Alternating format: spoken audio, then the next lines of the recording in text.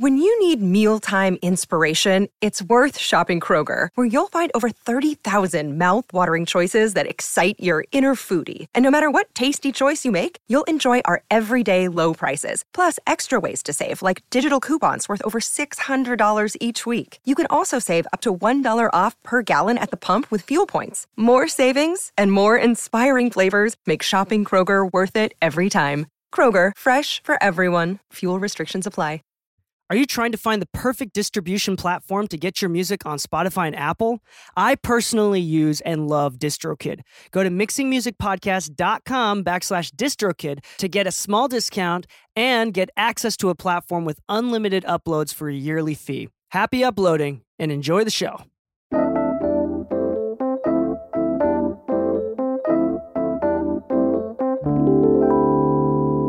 One, two, three. Hello, and you are listening to Mixing Music. I'm your host, DK, and today with me, I have a very special guest, my good friend, Ryan Morris. How you doing, Ryan? Good. How you doing?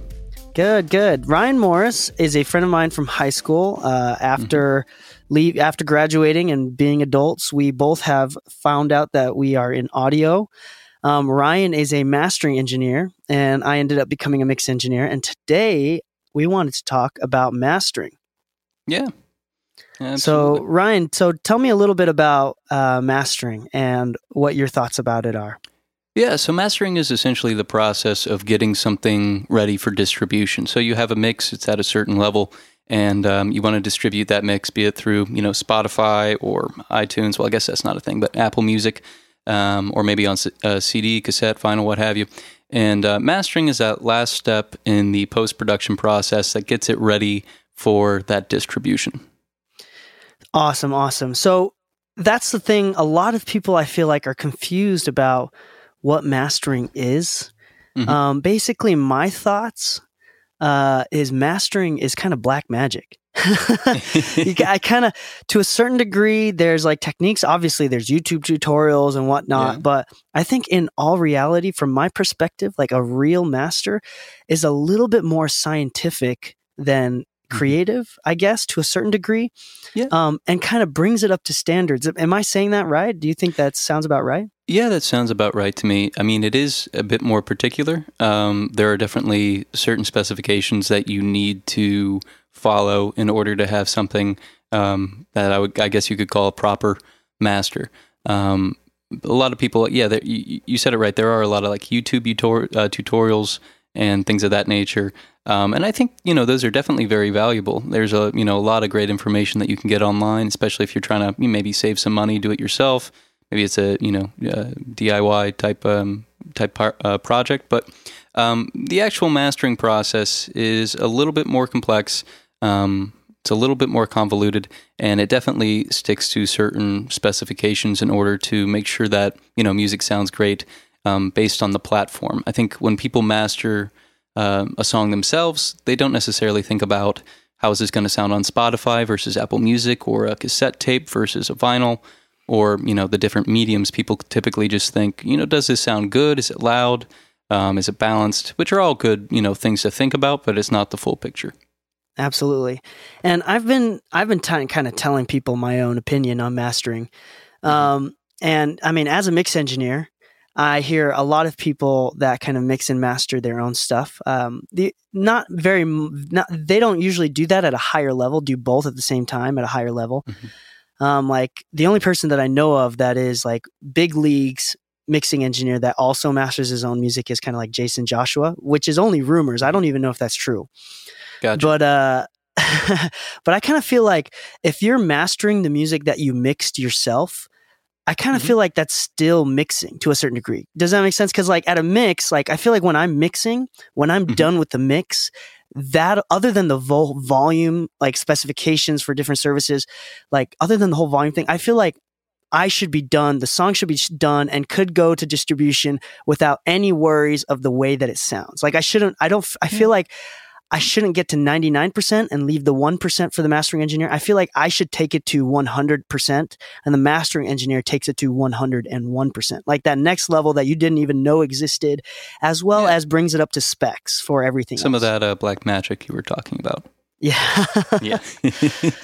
So, Yeah. I mean, that's just that's kind of a harsh opinion, but I honestly think that if you master your own stuff, you're still kind of technically mixing.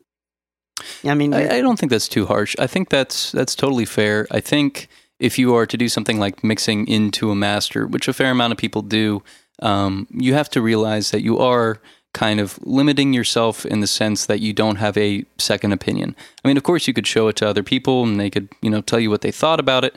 But one of the big reasons that you have a mastering engineer is for the sake of quality, control almost. It's like, you exported your mix and you think it sounds great. And, it very well could, but it also could have some problems that you're, blind to, be it because of the acoustics in your room or the monitoring setup, or maybe you've just listened to it so many times you don't hear certain problems.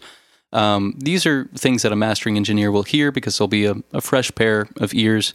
And then, of course, they have equipment that is designed specifically for mastering in mind, which can be a little bit different than mix equipment.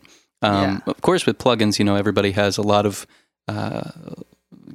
options in terms of both mixing and mastering. But a lot of mastering engineers definitely still have outboard gear that is specifically designed for mastering.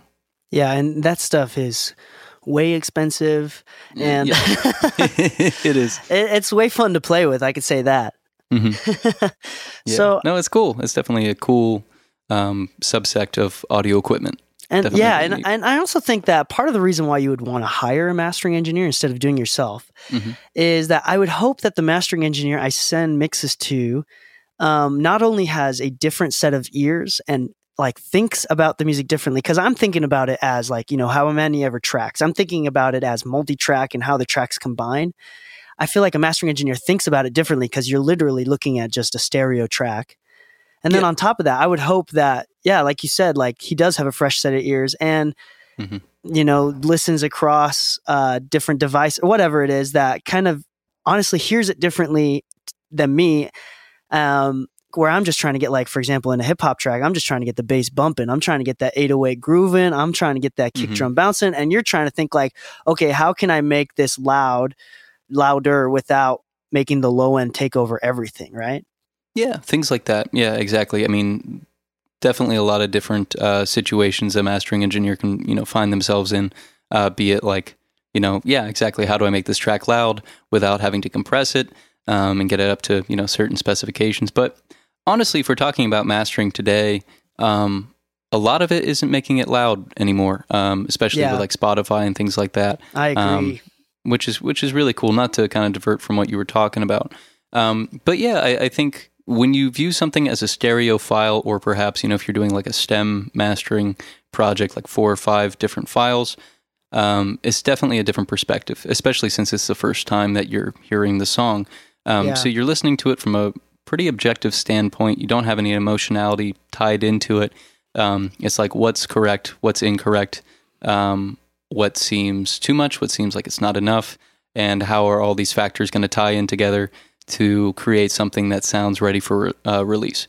So that's typically the perspective of a mastering engineer. Absolutely. And of course, there's some creativity, but yeah. Yeah. And I do want to point out that it is a much more technical thing, I feel like, to the point where, again, like, sure, I can do it, but... and it's not I don't know. It's not too terribly technical. It's not to the point where it's like, it's impossible. I think mixing engineers, a lot of them do a really great job of, mixing into a master. So I think it's possible. And I think it's possible to do it well. I just think that, if you spent most of your time trying to figure out how to mix something, which is an endeavor, in and of itself, it's pretty difficult to become a good mixing engineer. Do you think you gave yourself enough time to become a good mastering engineer as well? Which maybe is a question that mixing engineers could ask themselves. Like, if you're, as a mixing engineer, you probably wouldn't send something to another mixing engineer and be like, all right, you can do it because, I just know that anybody can mix. That's just not the case. So some mixing engineers, they can master, but some can't. So if you're, in that situation, maybe just ask yourself, am I as good of a mastering engineer as I am a mixing engineer? Am I mainly just trying to, save some money? Am I, just trying to do it all myself because I'm interested in it? Just what's best for the song. And if you are the best, option for the song, then go for it. But if you're not, then, maybe send it to a mastering engineer. Yeah. So I want to ask, what are some ways that these musicians or mixing engineers that are listening to this episode, what are some ways that are that we can prep our sessions for a professional mastering engineer? Yeah. So the main thing is today, when you're thinking about distribution and when you're thinking about mastering, like I was saying a moment ago, it's not too loud anymore. So, back when things were on CDs primarily, or maybe it was on iTunes where everything was downloaded, and there was no normalization of the audio. There was like a loudness war, and people would try to make things louder and, stuff like that. And it made sense to a certain extent. I mean, you were trying to make something loud enough so that, home stereo systems that didn't have that great of amplification could still play it at a relatively loud volume. So that was part of the point of making things louder. I mean, it's more pleasant, and also, you're giving those amplifiers a little bit of help by giving it some extra signal to work with. But today, with Spotify, with Apple Music, and just about any digital streaming service, be it SoundCloud or Spotify, sorry, not Spotify, but YouTube, you have normalization that's factored in to just about everybody's listening experience. So you're not needing to master something as loud as you used to. So I guess my point in saying all of this is that if you're mixing something, please don't make it loud. Like don't put a limiter on it. Don't try to crank it up to, negative 10 LUFS or something like that. Mix it pretty quiet. Not too quiet, but, just cover up your noise floor. But that's more of a tracking thing, really. But don't make it too loud, please. Yeah. Really I actually have been talking to a lot of people. So a lot of people do ask me what mastering is and kind of my opinion on it. And I also hear a lot of people that say, I heard on this one video or whatever, that I'm supposed to have, the highest peak be -3 dBs or whatever it is. And I'm just like, hey, as long as you don't put a limiter on it and it's not clipping, then it's probably okay. Yeah, I think that's the situation for most mastering engineers. Like if you give them something that's not clipping and it's not peaking and you didn't use a limiter on it and you didn't, cut the transients off. The point being, if you don't cut off all the transients, if you're not doing brick wall limiting, if you're not, making something so stupidly loud that it can't be further processed, then you're pretty much in the clear. You're doing a good job, and that's something that a mastering engineer can work with. Yeah, that sounds about right. Yeah. So that's about it for this episode. We want to give a little shout out to you, Ryan. How can people find you and your work, as well as potentially hire you out? Yeah, so mainly just follow me on Instagram. I used to have a website, but honestly, people don't go on websites as much as they used to. So I just kind of do it by word of mouth now. Whenever someone needs some mastering, they just hit me up. But give me an email at ryanmorrisweb@gmail.com, or you can just follow me on Instagram. It's just, And what is your Instagram handle? Yeah, it's Rymo, RYMO.music, MUSIC. But I have some of the music that I make on there. And then if you're interested in mastering, or maybe just have any questions about it, something that you want to kind of learn about it, or you're curious about, what it actually, means to master stuff. I'd be happy to answer any questions. I've been doing it for about 6 or 7 years now. So I don't know everything, of course, but I know some stuff. So if you have any questions, definitely feel free to reach out. Awesome. And if you are in the Chicago area, Ryan, you're out there now, right? Yeah, I just moved here. I lived in Nashville for about 7 years, and now I just moved out to Chicago so it's been about 3 months. Yeah, been here about 3 months. That's awesome. I love Chicago. Yeah. I grew up in Chicago. It's a good area.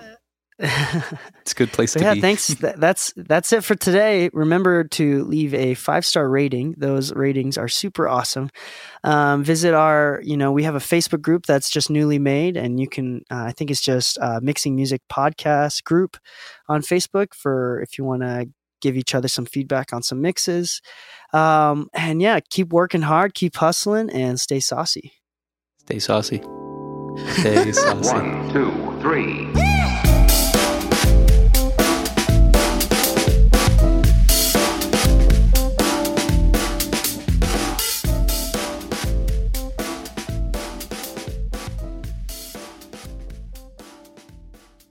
This episode of Mixing Music with DK has been brought to you by LaunchPod Media. If you want to start a podcast, make sure to start it right with LaunchPod Media. Psst. Hey you. Yeah, you. Come join our Discord. The Mixing Music Discord server is filled with tons of awesome information and people that can help you out, and information that can help you grow your business and to help you improve your mixes. So come join us and find the invitation link at mixingmusicpodcast.com. When you need mealtime inspiration, it's worth shopping Kroger, where you'll find over 30,000 mouth-watering choices that excite your inner foodie. And no matter what tasty choice you make, you'll enjoy our everyday low prices, plus extra ways to save, like digital coupons worth over $600 each week. You can also save up to $1 off per gallon at the pump with fuel points. More savings and more inspiring flavors make shopping Kroger worth it every time. Kroger, fresh for everyone. Fuel restrictions apply.